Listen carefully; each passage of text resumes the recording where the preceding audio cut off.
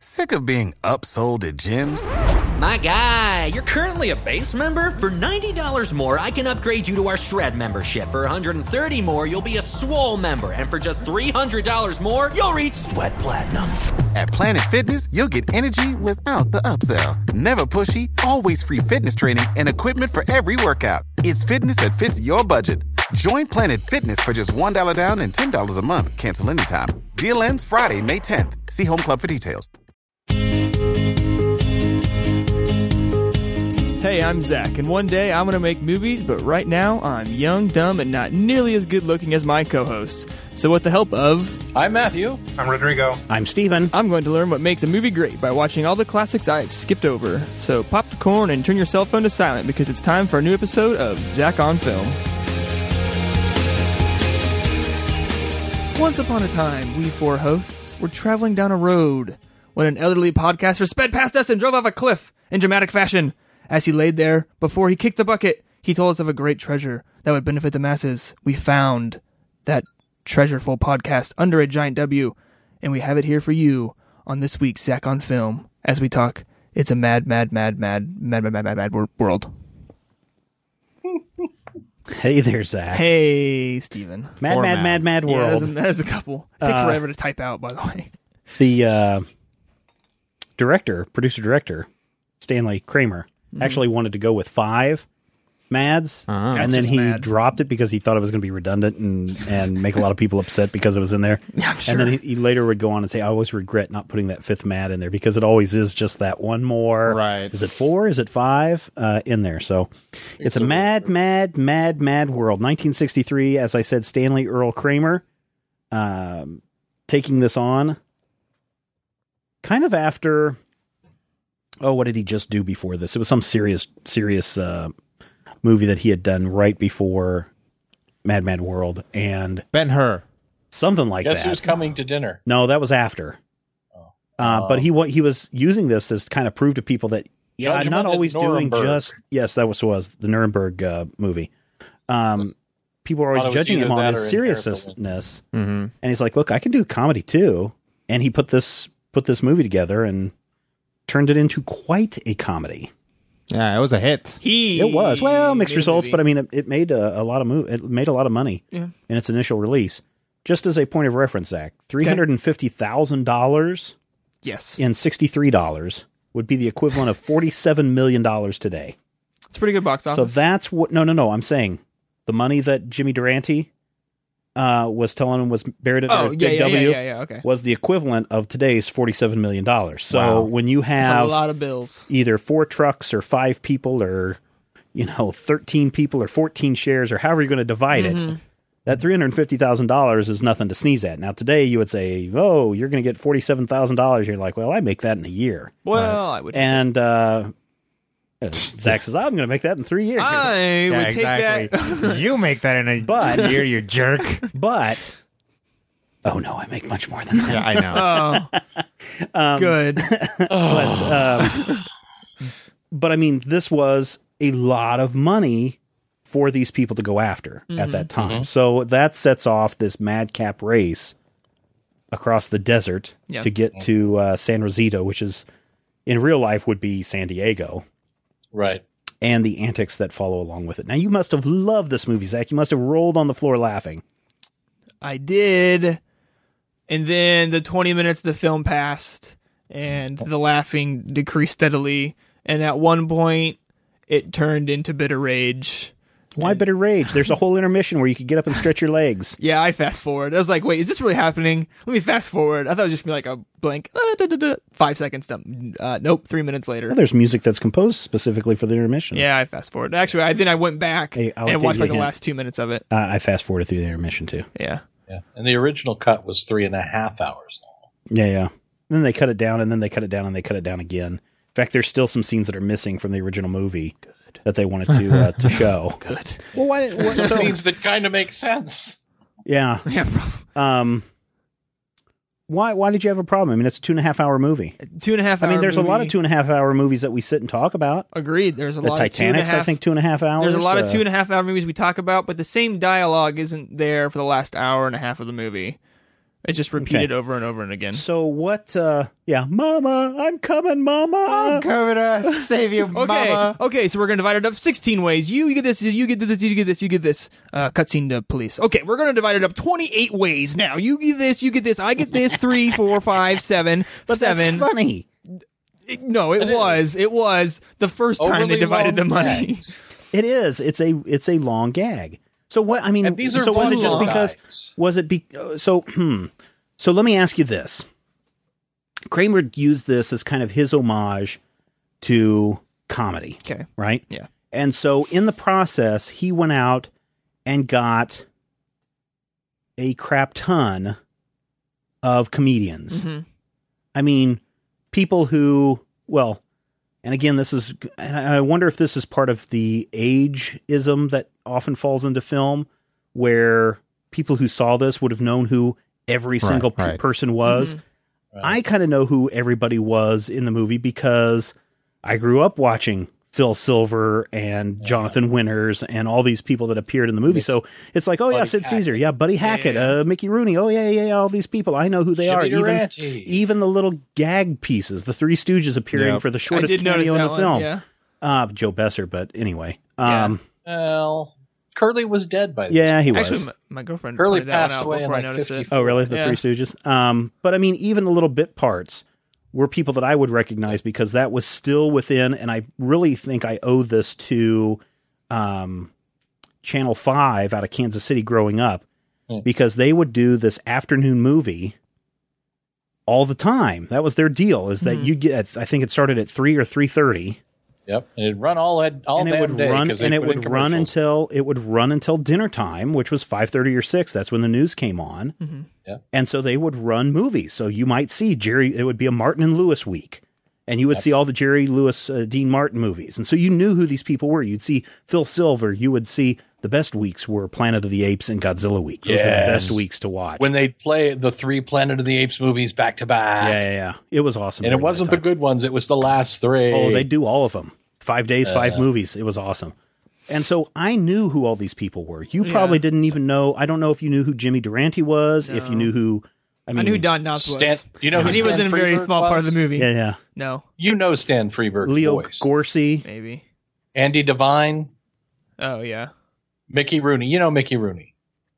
Why? No. How? Why would he know Mickey Rooney? I don't know who wouldn't. that is. He wouldn't. You don't know he's, Mickey Rooney? He's probably never Why, seen how do him. you not know? Rodrigo probably doesn't know who half the people in this movie He's are. Mickey I Rooney. probably know slightly less than half the people in this movie because I actually did watch old TV to a certain degree. So It's I just knew called New Television in Mexico. pretty much. I mean, things. The thing is, in Mexico, things don't go out of style as fast.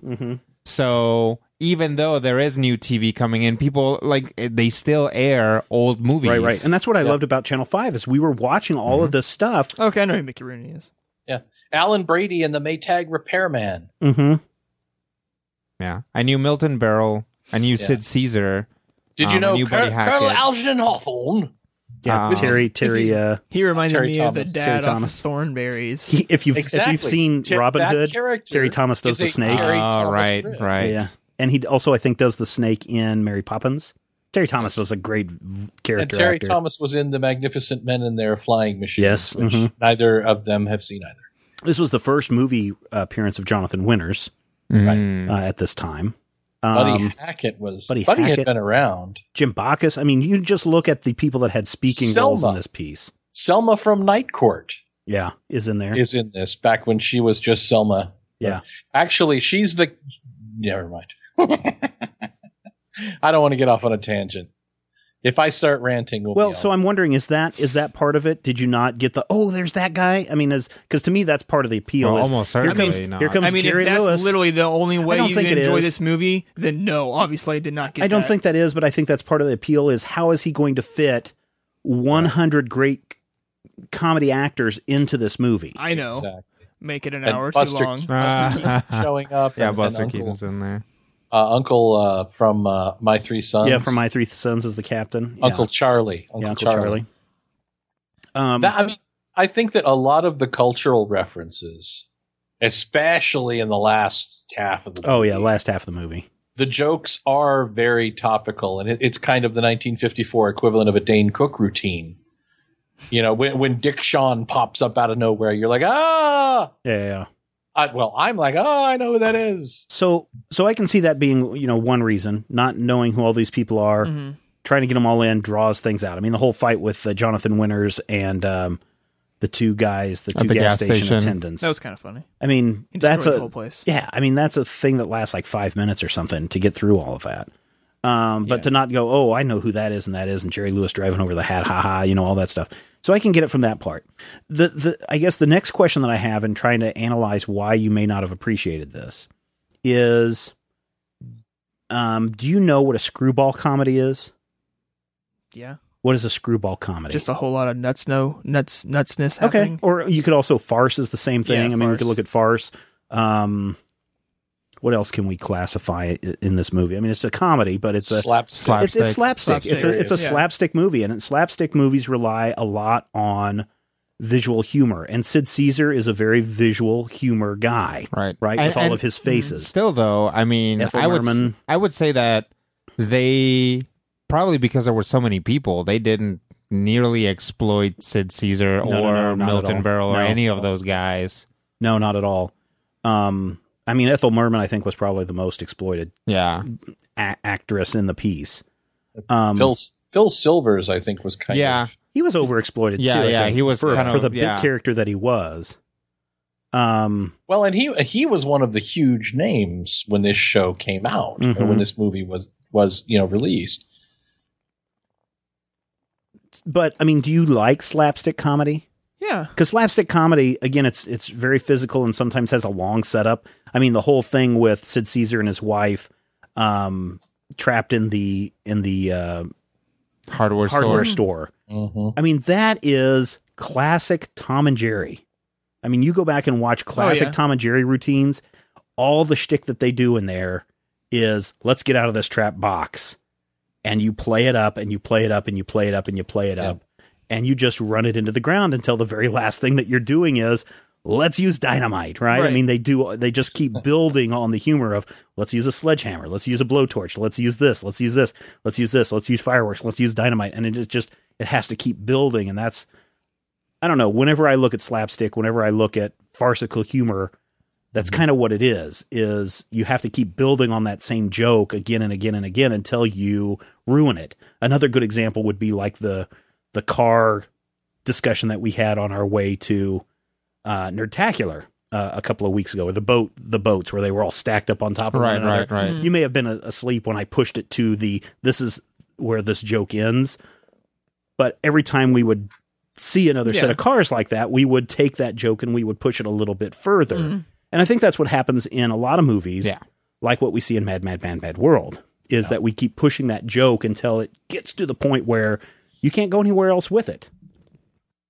But even with that, if you repeated an overly long gag, as someone who loves the overly long gag, there comes a point where you get sick of it. Well, but it comes around again.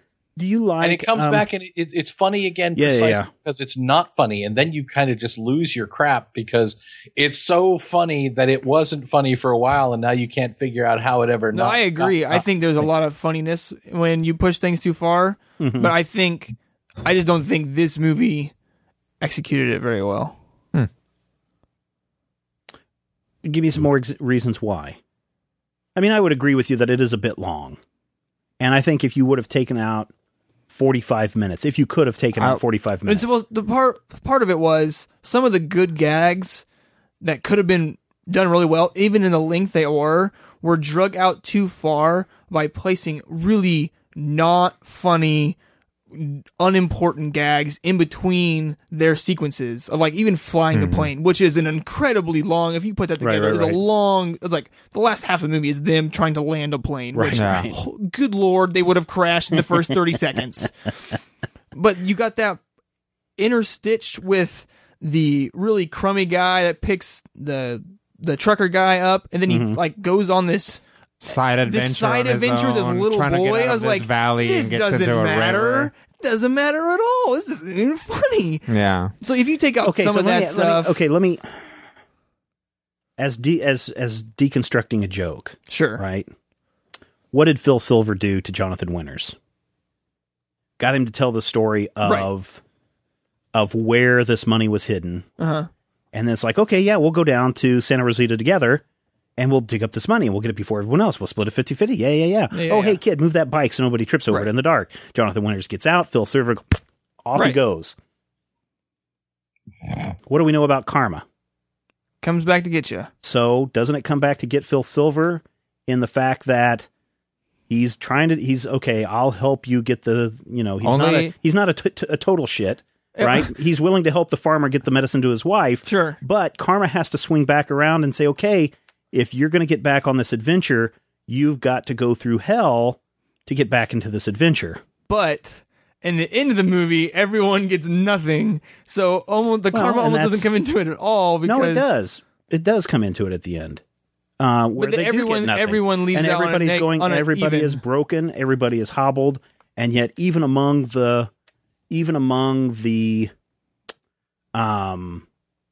downfall, they're still able to laugh at the insanity of everything that's gone on to them. They're able to still laugh at themselves about it. On the one hand, you can look at this movie as a comedy, as a farce, as whatever, but Kramer, with a lot of the other movies that he's done, Guess Who's Coming to Dinner, which came out after this movie, looking at race relations.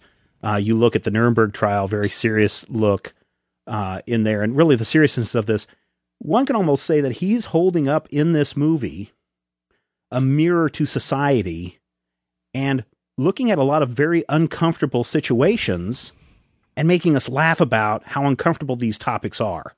I mean, here are people that this entire movie, they are consumed by nothing but greed. Mm-hmm. I mean, greed. I mean, that is the core of what this movie's about, is how greedy can you be and what would you do to get all this money for yourself? And we see a good cop turn bad at the end because of greed. Mm-hmm. And there are crooked cops. We see a man who is broken down and who is just browbeaten by his mother-in-law nonstop. We see socioeconomic relations between the dentist and the truck driver, and how Jonathan Winters' character and Sid Caesar's character are butting heads with one another because they don't agree because of their financial situations. I think even the Mickey Rooney and Buddy Hackett also get into it with the dentist when they're trying to get the airplane, because they come from different economic statuses. And then we even see, we see some politics come into it when they're talking about how, you get $47,000 tax free. Yeah. What do you mean tax free? What do you mean you wouldn't report this to the government? That's our duty to, there is a political belief right there that yes, you do have to report all this money. So it is holding a mirror up to society and saying, look how ugly we are in everything that's going on in this time period. And can't we laugh at it? Can't we laugh at how ridiculous we are as a society? I mean, we do that now, right? Mm-hmm. I mean, we look at Honey Boo Boo and we're like, this is what we've come to, right? And people laugh about it. Except that Honey Boo Boo is playing it straight. Well, yeah, yeah. But I mean, isn't that the case though? I mean, sure. we look at, I don't know, just look at anything. People are making a joke about something that's very serious going on right now in our society, and we're able to find humor in that. And I think that's what Kramer is trying to do. Now, granted, he didn't write this story. This was a story that came to him from a story that was supposed to take place in Scotland. The guy who wrote it brought it to him, and he said, yes, I want to do this. And so they changed the location to Southern California and then moved everything to the United States in that. But I think I think this is a good reflection on society and the things that were going on at the time period and things that were reflected in people's minds at this time of what was acceptable, what wasn't acceptable, what can we really make fun of, even if it's our own stupidity. What were you going to say, Matthew? Sorry. Oh, I would agree with you. And I think that if you tried to sell a movie today where the climactic joke was Ethel Merman slipping on a banana peel, and that's our big out. Dun, dun, dun, dun, dun, well, dun. And also, I don't think that would fly. I don't think that would fly in the 70s, but I don't think that would certainly fly in the 21st century. So, Matthew, in the evolution of comedy, what's going on in society in the early 60s. I mean, we're still a very uptight society, right? I mean, we haven't experienced the hippie revolution. We're not into Vietnam yet. When did Lenny Bruce? Lenny Bruce was in the 50s. Lenny Bruce would have been around. You would have seen the beginnings of some of the comedy stuff that led to the likes of George Carlin and what's his face with the head, Captain Jack. The Smothers Brothers. Yeah, that guy. Those guys too would be in 67, 68. I mean, the counterculture revolution has its roots.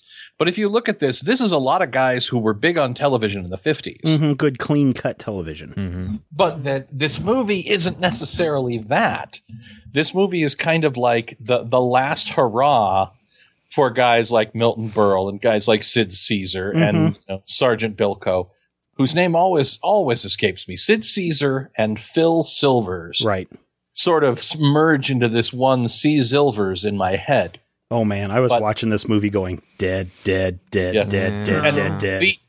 ooh guy is in it for like 5 seconds. Yeah, I don't remember his name, but I remember he was a guy doing his voice was the sergeant on Hong Kong Phooey. Mm-hmm. All of these, not all of these, but the majority of these actors are guys from the 50s and earlier. Your Buster Keatons, your Three Stooges. These are people trying to take that last hurrah for, and I think to some degree for their world, but at least the world view of the comedy that they're used to, and trying to turn it into that new expectation. And I think that from the point of view of what actually happens on the film, they succeed about 55% of the time. Yeah, when there's a moment where it's clearly Rochester. Yeah. And I'm like, hey, it's that guy. And Jack Benny, Yeah. But the scholars will say that the last screwball comedy came out in 1942. That was when the last real screwball comedy comes out. And so when you're looking at this, you're right. This is pointing towards audiences saying, hey, remember how comedy used to be. This was that last hurrah before you came up to, hey, MFers, what's going on? Kind of comedy stuff. You get to that point where George Carlin is joking about ICBMs and weed. Yeah. But if you look at some of these guys, some of these actors did transition. Don Knotts, Buddy Hackett did transitioned into the 70s. Yeah. Buddy Hackett. A lot of these characters got into, the next decade, and even the decade further than that. I know that Mr. Roper is in here. Yes. Mr. Roper from the late 1970s. You'll remember him. And Sterling Holloway, the voice of Winnie the Pooh. Mm-hmm. As the county sheriff. Nice. Yeah, when you look at it as a whole, this to me is kind of like not just a last hurrah. It's like kind of a transition. It's that moment where The Rock loses clean to John Cena, kind of to pass the torch, but also kind of to say, well, maybe there is some justification in what's going on here. So all of these guys are here, and this is also trying to be part of this new wave of comedy that's going places where we didn't see it, that's going off into its other world. And we can still be a part of that, and we can validate and justify the 1950s, your Milton Berle in a dress. Mm-hmm. But then you can also transition into that point where, the Smothers Brothers are joking about the Vietnam War, and you can actually get your Pat Paulson routine. That comes straight out of this. When Pat Paulson is sitting and making jokes about the world, that comes out of this style, this thought process of comedy. But it allows it to deal with different sorts of, more realistic themes, and to deal with things that are important to people, to make it funny while still being about something important. This movie was so big in what was happening when they were getting ready for production, that there were comedians that they approached or actors and actresses who they approached who just simply couldn't do it because their schedule wouldn't permit. I mean, originally, the Sid Caesar and his wife characters were going to be played by Mickey Rooney and Judy Garland. They were going to be a husband-wife team. Wow. But she couldn't do it because she was in production of a TV series, so Mickey Rooney still wanted to be part of it. So they switched him around. They brought in, what's his name? Carl, was it Novak? Ernie Kovacs. Ernie Kovac was supposed to play the Sid Caesar role with his real-life wife. That was his real-life wife in there. But he died And so then Sid Ernie Caesar Kovac was born. died in like 1962. Yeah, so then the wife, Eddie, what's her name? Edie. Edie Adams. Edie Adams.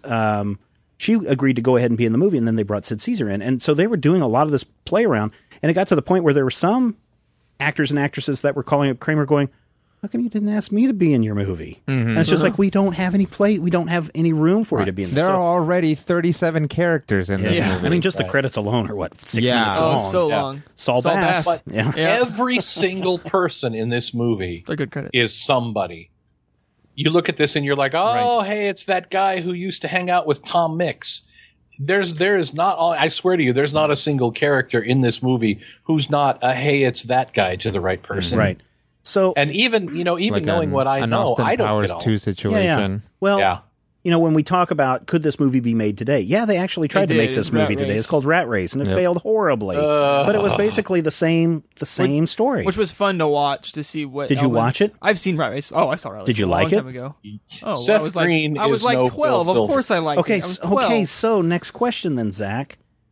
Have you watched? Has anyone else in your family seen this Mad World? Yeah. Who?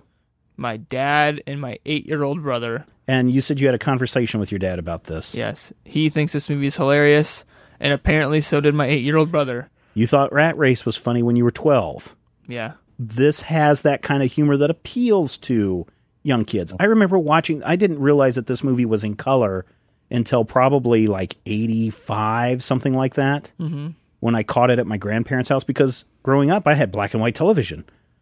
So when this came on, I was either watching it on when I was really young, the big black and white in the living room, or when we did get color TV and then Dad would want to watch sports, I was relegated to a little 13-inch black and white upstairs. And so all I knew was this movie in black and white. And this, because of my age at that time, I thought this stuff was hysterical. I thought the whole shenanigans about chasing with the money and the busting stuff up and stuff, I love that stuff as a kid. In fact, when I would do Legos and Star Wars, I would take this idea of these things keep building and more things keep getting destroyed. And that was my routine when playing with toys was, how can I make this bigger and build better? And all these things are happening at the same time. And it all blows up on everybody. And that was fun for me. So from a little kid's perspective, I can see it. But I think our humor changes over time. Our humor is... I thought about this a lot because...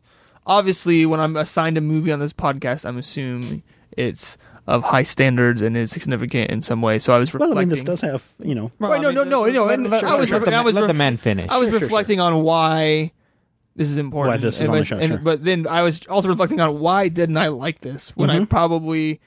Obviously, this was a well-received movie and was very important for its time. I was like, out of all the old movies, old being a relative to my age term, that I will watch...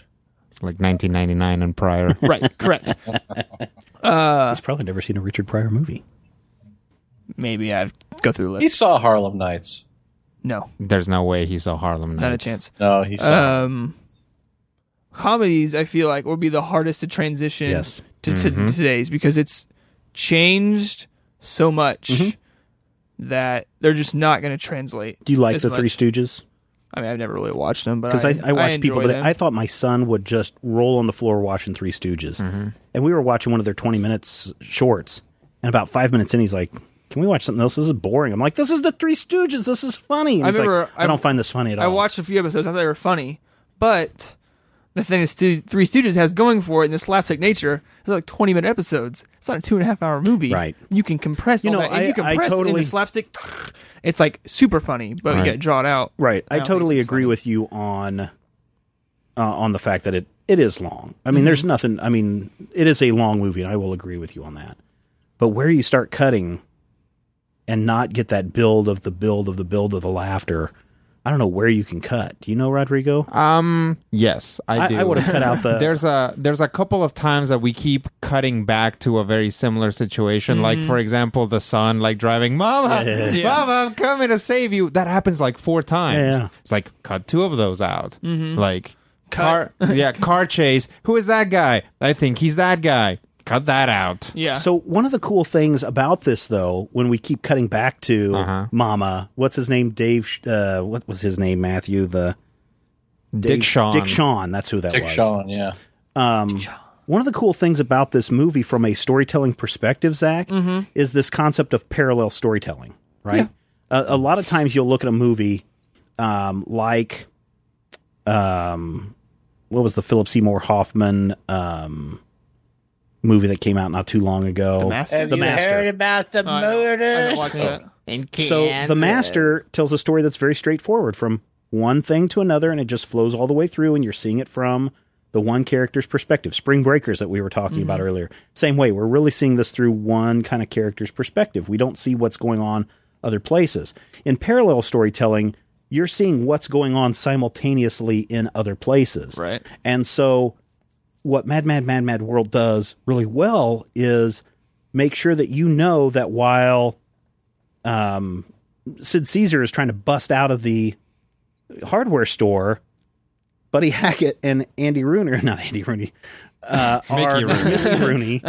are still up in the air having their antics in the air, and we keep cutting back and forth between all these things that are happening simultaneously. And so parallel storytelling is a great way to move people through your story. I think there are not a lot of movies done today that do parallel storytelling like this movie does. I mean, occasionally you'll do a cutaway of what's the villain doing now. He's twisting his mustache. Right. He's getting ready to blow up the Death Star, but we're mostly focused on Luke Skywalker, right?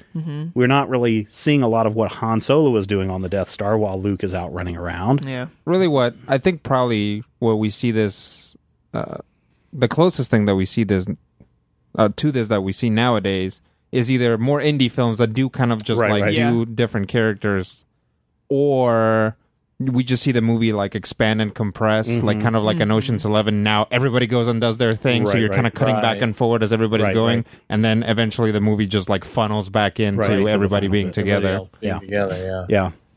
So parallel storytelling is a great technique to make sure your audience is knowing what's going on with multiple characters at the same time. It is a tough technique. It is. It is a master level technique. I like the concept of this movie because I think there's a lot of funny, and I honestly was laughing extremely hard in the first. 20 minutes. Take out the credits. You're right. Like 20 minutes. The minute that Jimmy Durante kicks the bucket, funniest is literally the funniest part of the movie. It is so funny. Is the best thing. I just lost it like that. Okay, this movie has to be amazing, and for me it went downhill a little after. I thought there was a lot of good parts after they find out about the money and they're trying to figure out. I parks his truck and is like walking around the corner. I actually thought that Phil Silvers really adds an edge to the movie.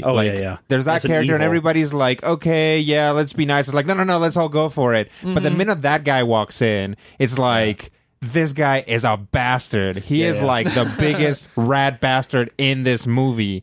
And from the moment you meet him until the end, he is trying to cheat everyone. When we look at it, this would be a perfect movie. A few weeks ago, Matthew over at our website, majorspoilers.com, had a question of the day about the 9-grid system where you go from, what is it, positive good to lawful chaotic evil. Yep. You can plug all these characters into one of these holes, and Phil Silvers would be chaotic evil all the way. Although Jerry Lewis would be almost borderline chaotic evil in his way. How long is he in there? But I mean, if you're taking all the characters that appear, he would definitely be in that. There's 86 characters in this movie, though, so there's only 9 spaces. But I don't. Oh, but it's an 86-point font. This guy is neutral, chaotic, stupid. But I mean, you could find people that fit into every category. I don't know if you would. Even the cops fit into the lawful good category. Right. Well, I mean, except for Spencer Tracy. Who's up until he falls into lawful neutral. Yeah. Emmeline, like the Sid Caesar's wife. No, the other one. Oh, right. Milton Berle's wife. Yeah. Who wants to sit in the car. Right. But she's that way until she sees the W and she's like, oh, I've got it. Let's go dig it up. And she believes it finally. So, but I mean, you could really fit people into that 9-point grid and it would tell you a lot about, how they develop these characters. Yeah. Why don't we do a quick shout out to some of the people that made this episode possible. We'd like to thank our listeners for helping us continue pulling up Google Drive. Oh, there they are. Shout-outs. Here we go. You people help make this show possible. Peter Fasten, Jason Foreman, Daniel Coter, John Morales, Brian Fenniff, Melanie Nazora, Joshua Mateu. I think that's pronounced Matthew. Nope. I think you tell me that different every time. Ross Mandan, Michelle Rentener, Guillaume Berube, and Trace Taylor. I apologize for that last one. Thank you, all of you wonderful donors, each and every one of you, to keep this. I think it's actually pronounced Melania. I'm going to say educational programming on the air. Well, yeah, it is. Look at that. I hope it is. I mean, some people say they've learned a lot from this show. Other people have additional commentary. We were talking a couple of episodes ago about scripts. Yeah. Bruce Otter pointed me to a great article about how we got into this situational script writing. Mm-hmm. It's called Save the Cat as the Book. I actually bought it today. You might want to check it out. Okay. It talks about how we got into the current script story structure that we're at now. It's Save the Cat? Save the Cat. Okay. Because obviously that's what you're trying to do in the movie. Save the cat. Save the cat, ride a cowboy. Something like that. I don't know. My wife has it on a shirt.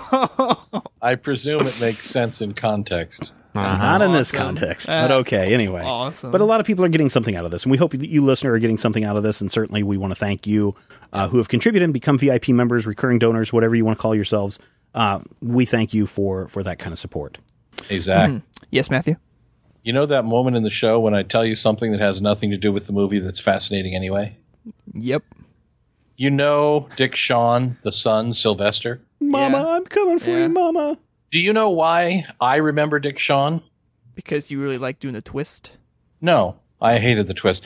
Dick Shawn is actually memorable for the way he passed away. He was on stage doing stand-up and was making jokes, and he was talking about, how he was pretending to be a political campaign guy, and he's like, if elected, I will not lay down on the job. Then he passed out, collapsed, and died on stage. That and everyone is thought kinda it was funny. part of the act. No, it's not funny. Well, in horrifying. context, it's kind of funny. But contextually, everyone thought that's it was what dark part of the humor is, joke. and that's why everybody hates my humor, because it's often very dark like that. And they came out and they gave him CPR, and they said, everybody go home. And everybody thought it was, an Andy Kaufman bit. And Dick Shawn had actually died on stage during the performance. So it's one of those horrifying little moments where you're like, why do I know the name Dick Shawn? It's because he actually died on stage, and people didn't believe that it wasn't part of the joke. So there's something else going on in 1963 that... Doctor Who? No. Oh. That was also kind of... Well, yeah, Doctor Who was going on. So what's going on? In 1963, more people are buying television sets than ever before. People are staying home. Homes are starting to get some central air or some kind of air conditioning at home, and people are not going to the movies. So during the late 50s, early 60s, we started to see a rise in what's called epic films. Right. What's an epic film, Rodrigo? Do you know much? Ben-Hur is an epic film. Cleopatra is an epic film. The Ten Commandments. Ten Commandments is an epic film. Mad World is an epic film. Yeah. What makes a film epic? Can I guess just from that list of Go movies? ahead. They're really long. Yes. Boredom. but more. Because I'm pretty sure the Ten Commandments takes 24 hours of TV time to play. It does. It plays over the entirety of Passover. That's how long it is.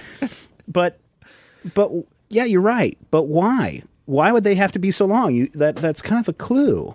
Big stories. We have to tell big stories. Big stories. We big have cast. to make a big production. We have to have a big cast so that we can draw you away from your small set and see your favorite stars on the big screen in the case of Mad World. Yeah. Or to tell an epic story like Charlton Heston making out with Liz Taylor, or Charlton Heston condemning people for praying to a golden ox. For making out with or whatever the name you just led. Richard Burton making out with Liz Richard Taylor. Burton making out with Liz Taylor too. Who didn't make out with Liz Taylor in the 60s? No, Who did not? Cleopatra. He did. I didn't. That was 1950. But I mean, this is in that period where we have to make movies spectacles. It's How the West was won. All these things. It's really a polarization, because when they start going into TV, they say, what is TV good at? And it is that kind of like that close-up sitcom type situation. And so then what is film good at? It's like these huge sweeping things. That's what you can get the budget for in a film. Right. That's what a wider aspect ratio affords you. That's what I'm getting to, is part of the appeal is prior to the 1950s, films were still shot at a 4:3 ratio. That's why television, it was so easy to make everything a 4:3, because if we're going to take these old films and put them on television, it's the perfect aspect ratio. Well, now we need to be something bigger than television. So let us change the aspect ratio of our screen. And so then we started experimenting, or the industry started experimenting with all of these different ratios and all of these different film formats to make the movie bigger and better. And one film format that they used was CinemaScope, probably the widest film format that we had. And if I'm remembering correctly, I'm pretty sure it's the CinemaScope. They'd actually, maybe it was Panavision. This one wasn't Panavision. Okay, so Panavision. Yeah. So Panavision was this scope that was so wide that they actually would use 3 cameras to shoot the movie. Isn't it? Oh, no, continue. Go ahead. What were you going to say? Isn't that Cinerama? Yeah, and Cinerama. Yeah, maybe that's the one I'm thinking of. But they would have to use 3 cameras to shoot simultaneously, and then project them back simultaneously. Right. And the biggest hang-up was things not being in sync. Right. And so then we had to invent things like the Panavision, and ultimately what it led to was the introduction of anamorphic shooting, where you could compress the image that was super, super wide and put it onto one piece of film. And then when you project it back through an anamorphic lens, it would spread it back out and you could get that big wide thing. I mean, theaters at this time were experimenting with such wide aspect ratios that the screen would curve and kind of wrap around you. And I think this was one of those that was projected in a theater that would kind of wrap around you. I mean, it's super wide. And, when you watch it today, you see these 4 shots of characters in this movie, and it's like half the characters are cut off on the edge. It's because as they've converted it, they can't get that wide. They can't get that original wide format. So when you rent this, it's only available for rent on iTunes right now. But you're missing out on those characters because you can't fit them into the current aspect ratio. It's so wide. Well, that makes sense now, because now that you talk about that, I remember there's big conversation scenes where like half a person's body is on screen. Like, that doesn't make any sense. No, and imagine if you could stretch that out twice as wide. And so what I'm going to do is in the show notes for this episode, and I want you to watch this too, Zach, there's this fantastic video up on Vimeo, maybe you've already seen it, that talks about the history of the aspect ratio and how we've gone through all of these different changes and how we're essentially at our 1.85 to 1 for what we consider widescreen and our 2.85 for the CinemaScope version. I'm going to put it up. It's about a 15-minute video to watch. It's put out by, I think it's filmiq.com, I think is the group that put it out. Fantastic video. You really should watch to understand how did we change all of these different aspect ratios over time. And Mad Mad World fell right in the middle of this time period where we're trying to do anything to get people into the screen, into the theaters by changing that aspect ratio. So definitely check that out. I mean, the version I saw not only had an intermission, right, but it also had an opening, basically overture, right, that just plays over black. So it's like the movie itself is meant to be a theatrical experience. Right. The overture is what would be playing when you enter the actual. Right. I mean, like this, is what's played like while the curtains are closed in a theater. Yeah. Cinerama was the 3-strip process. It seems ended weird. In like 1979. Well, not really weird, just interesting that when film really started, we did films kind of like Duck Soup, where we shot it at like a theater because what people were used to, and then we kind of diverge a little bit for that in a little way, and then we get back to this age where we try to make the film a theater to get people to come back instead of watching TV. Right. Yeah, it's weird. Don't we do that? Don't we kind of still do that today? Don't we go and say, see it in 3D because you can't see 3D at home? Don't we want to say, see it in IMAX because you can't experience IMAX at home? Right. I mean, that's why these two formats are holding out, because it's that last hook to say, hey, person sitting at home watching your 56-inch television, yes, you could come down and sit in the multiplex and watch the movie on a 56-inch screen, or you can come see it in IMAX, or you can come see it in 3D, something you can't get at home. That's the experience you're going for. Right. I have a 27-inch screen. Now, correct me if I'm wrong, but the way that IMAX does their like super wide format is they actually flip the film. And that's what 70 millimeter was originally. You had to shoot it sideways to get it to go across in that. And in this case, the Ultra Panavision 70 is done that way, where they actually, instead of the film running vertically, they actually run it horizontally, and that's how the IMAX stuff works as well. It's a 70 millimeter. I think it's 70 millimeter. 70 millimeter, yeah. Here's what I think is really interesting, sort of from a metatextual sense about this movie, is that it came out the same year, I believe, as The Great Escape. And you watch the two of them, and they're just like nothing alike. Right. Not like Mad World is such a dynamic movie, and The Great Escape is like such a still movie. Yeah. But I think part of that is, in The Great Escape, you have a lot of big names, but you're not presenting this in a big epic story that you're telling with Mad It's really a small World, story. It is a small story. It's a very small story. And intentionally so, I think. Oh, it has to be. It has to be. Yeah, it's guys in prison. You want it to be as claustrophobic as you can get away with. Whereas and again, I think that movie is kind of the shape of things to come in films. That 70s aspect of, we have the stories that are about the specific character and their quieter story, or the story that specifically everything we see happens because Jake Gittes is in the room, and there is no omniscient expectation of here's what the villains are up to elsewhere. We don't get that. I think that this, like I said, this is kind of that throwback, that last hurrah, whereas The Great Escape is kind of trying to move forward into that 70s If we're tying this back into this last hurrah for the actors, it's also this grasping at straw mentality by the studios going, how are we going to compete with changes? Yep. And so I think three things that you should take away from this discussion, Zach, is epic storytelling, what the epic movie period was, and what, how that affected the types of stories that were going on.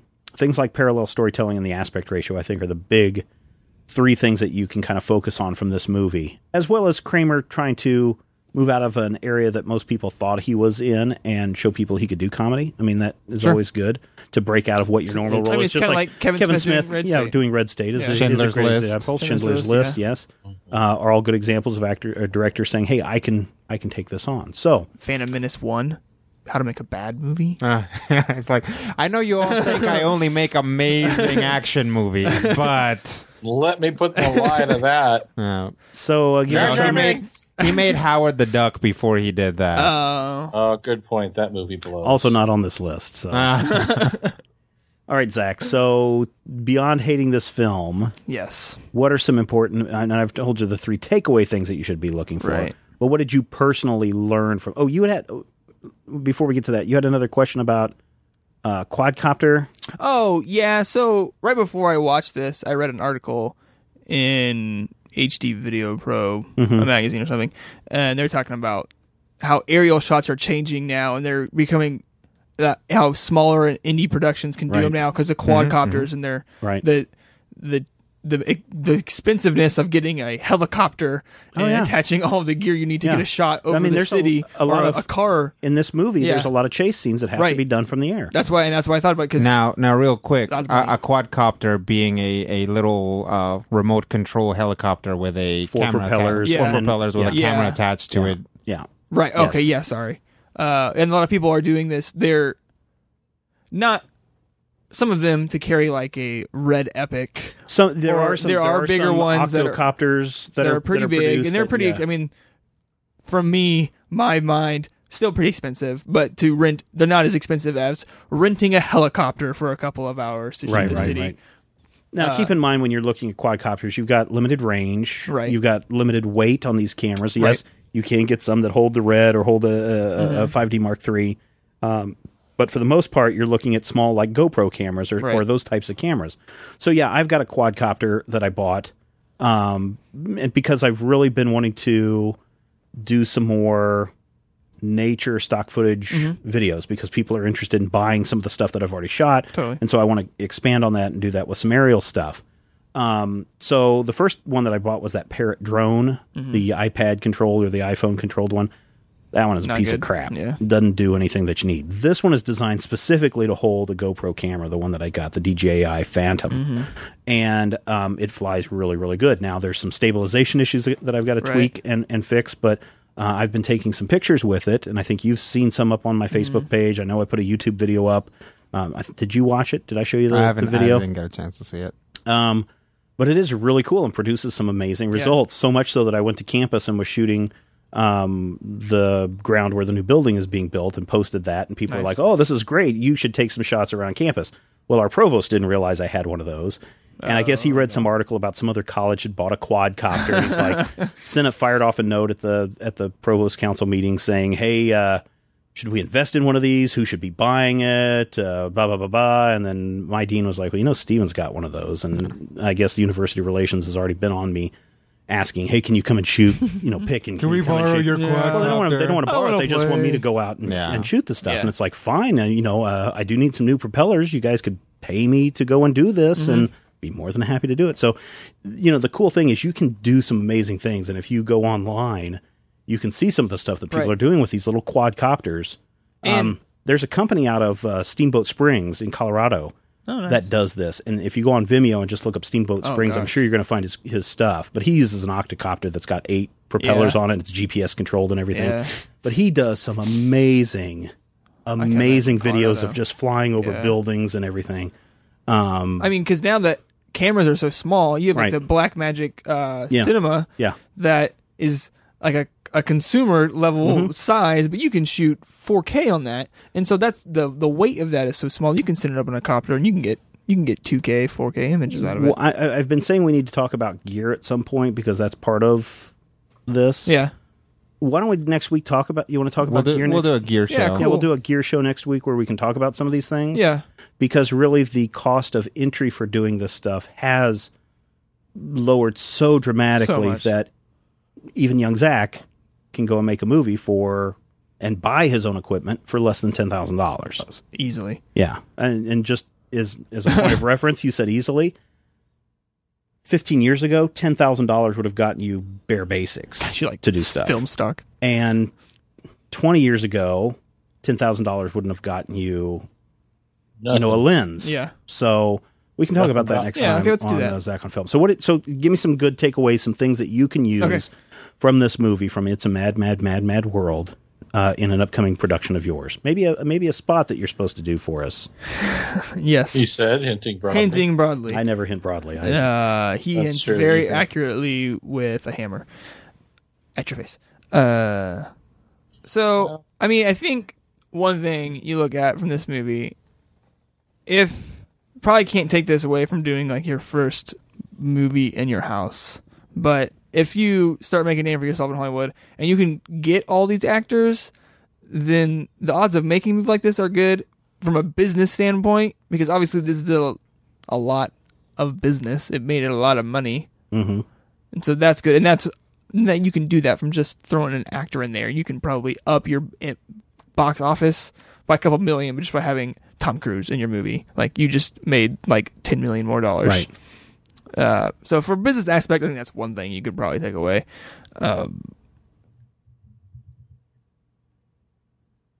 Learning types of comedy is the takeaway. Well, comedy and trying to appreciate them. And then, comedy is very subjective. So what you think is funny, other people are not going to think is funny. Right. And so that's why that's one area that I would caution you on, is if you're going to do a comedy.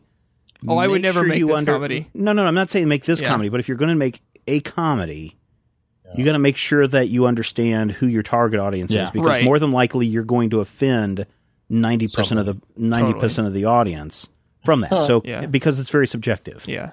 So that was a good takeaway. Did you just say you're automatically going to offend 90% of the audience? You probably. I mean, you're going to offend a lot of people. I mean, Kevin Smith is a prime example of this. When you look at who are you going to offend, Kevin Smith understands who his audience is, and he plays to his audience. Mm-hmm. His audience is several 100,000 million people. maybe a million more people, right? The audience is me. And he is playing to you. He's not playing to my mom, who doesn't think who thinks Kevin Smith is not funny at all, and will probably burn in hell for his antics. Right. Right. Well, Just like I think still base humor like dick and fart jokes still gets a laugh out of me. Right. Totally funny. Other people, Totally funny. other people, not funny. Some people hate the Stooges. Some people love the Stooges. Some people don't get Monty Python. Other people love Monty Python. People hate Will Ferrell. Some people hate Will Ferrell. Some people hate what's his name, Waterboy. Adam Sandler. Right? All of those guys. He's kind of taking a dive. Name a guy that got famous out of Saturday Night Live. Gosh. Somebody hates them. Right. Yeah. Because their comedy Chevy is very Chase. unique for their Nobody hates audience. Chevy Chase. Right? Nobody hates Belushi. That's it's true. It's like, No one okay, does. so another good example is, I don't know if Wait, you've which ever, Belushi? John, I don't know if you've ever been brought into our Smosh discussions. How I don't find Smosh Oh, yeah. funny at all. Yeah. I think it's stupid. Yet they Have a quadrillion, have a hits quadrillion on people views. watching. Right. So Yeah. there's people that think that their Yeah. stuff is funny, but it is What's a very Smosh? subjective. It's You don't wanna know. Just go look it up. Yeah, just go look up at smosh.com. Yeah. I don't want to. The last don't. time you looked at, you're like, oh, look up this goat say thing, and I'm like, I don't even know what that. Wow! I didn't leave the house for a month. See, humor is very subjective to people. I got a laugh out of sending you to a site. That's 'cause you're a horrible, horrible human being. So just really keep that in mind. Is Yeah. that, you know, even Bill Cosby, a lot of people don't find funny. They find him quaint, but they don't find him funny. Right. Right. Pudding Pops. Well, that's quaint. Quaint. So just be real careful when you try to do something that you think is Yeah. funny, because other people might look at it and go, "You're stupid." So pretty much my everyday life. Well, again, it depends on who you're trying to target. I get that a lot. Yeah. It depends I get a on lot who of you're blank trying to stares attract. from my jokes at work. Well, that's because you're playing to the wrong audience. Yeah. Well, even if you play to the wrong audience, You know, I if mean, you play in Poughkeepsie, if you play in I'll Sheboygan, tell Yeah. you if you something. play in Walla Walla, Sheboygan. Washington, Peoria, My man. Peoria. That's where we are. We're in freaking Peoria. My humor actually plays at work, and I spend my day locked in a bunker with 4 or 5 grandmas, and my humor will occasionally still play. So, I mean, choose your audience, but be aware that your audience may surprise you. Sure. You know, if I can say what I say and get 62-year-old women to giggle, obviously there's that chance that maybe your audience is, you know, or maybe they're something just trying to different. humor you. Yeah. Do they give you some that may be hard it. I don't candy and pat you on like the a head? butterscotch Actually, no, we thing. always They give you a little pinch Yeah, on the cheek. chocolate. Oh, Matthew, you're so cute. Matthew, I'm going to Lord. knit you a sweater for Would you like a Christmas. Werther's? Occasionally, I do have to throw in a reference to Ernest T. Bass. All right. Oh, Grades for Zach? Evaluation of Zach? This one was rough because was. from a base like guttural perspective, I really agree with Zach. Oh, no, I did I- not like this movie. Yeah. And I think that for me, watching this movie, I had trouble analyzing it because after a while I was like, bah. So I I'm almost gonna turned this movie off like 3 times. You know, to be honest, I'm gonna abstain from grading Zach this time because this movie got to me. Yeah, no. When you go and try to do searches for critical analysis of this film, there's you nothing. can't find anything No. on it. For me, It is what it is. was you come into this realization of what he's trying to get at, because you're like, okay, look at the henpicked husband. Look at how these two buddies get along with one another. Look at how people are greedy with one another. Look at how husbands and wife relationships are. Right. I mean, when you see all of Everyone's that put jerks. together, then you come to this realization of what makes this a comedy of errors, or comedies of Sure. reflection of on ourselves.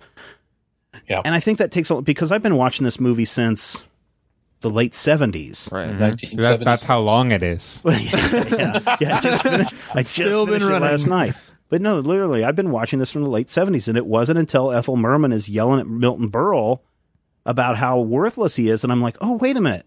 This suddenly makes sense as to what's going on. So maybe it's a repeat viewing thing. I don't know. But so I will agree with you, Zach. And, you know, you're not wrong in your opinion of you didn't like this movie. You're not wrong in your opinion that this is too long, because I would agree with you that this is too long of a movie.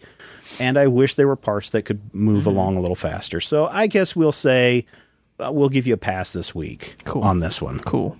Matthew? I think that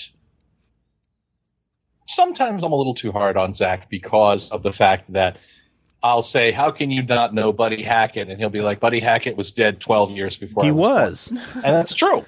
I mean, I don't. And that's legit. Yeah. But I don't want to be the guy who's like, Well, everything was better when I was a kid. and I'll agree with you. This movie drags. This movie drags like the muffler of my 77 Monte Carlo. And trust me, if you look around Hayes, Zach, you'll probably see discolorations and jagged spots in the road because they haven't fixed them since the 90s.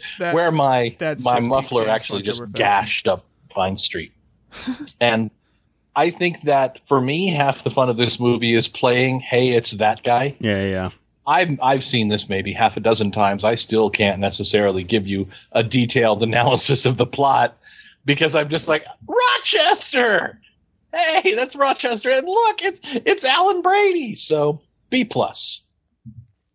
Because you get the basics of the construction. You get the basics of what works. Doesn't necessarily work for you, but most importantly, you watched it. You didn't presume that because you didn't like it, it sucked and was awful, and everybody who would like it is stupid, and I'll give you points for that. Yay. So just to give our listeners a heads up, and Zach a heads up, and anybody else who wants a heads up on this next week, we'll talk equipment, right? Then following that, it looks like we've got Blade Runner. Oh, man. And we're going to look at the 30th anniversary version of this. Is it on iTunes? The version that I don't have. Right. Sure. Inception. Oh, God. Iron Giant. Ooh. Lawrence of Arabia. Let me give you a hint, Zach. This is another epic movie, right? Planet of the Apes, the 68 version, and then Raging Bull. Those are the movies that we have upcoming. Cool. It's a good list. On the Zach on Film. And how many of these have you seen? Iron Giant, Inception. That's it? I think it's I'm it. going to bet. All right. That's it. Okay. There we go. That's going to wrap this episode up for Zach on Film. Make sure to head over to Majorspoilers.com. Click on that Amazon.com link at the front of the page and do all of your happy shopping. Buy any of those movies, Blade Runner, Iron Giant, Inception, and get a little head of the homework for Zach on Film. Watch these movies before we talk about them. No extra price. You need to enunciate when you say things like that. Nah. No extra charge to you, but a little bit will come back to us to help all these great shows that many of them, not including Zach on Film, there's so many more Major Spoilers podcasts to listen to. Keep those running. Go to Majorspoilers.com to click on the podcast link, give your thoughts about the Mad, Mad, Mad World, and any other thoughts you have about this show. That's it. Next week, we will be talking gear and the make movies and such. Next week on Zach on Film.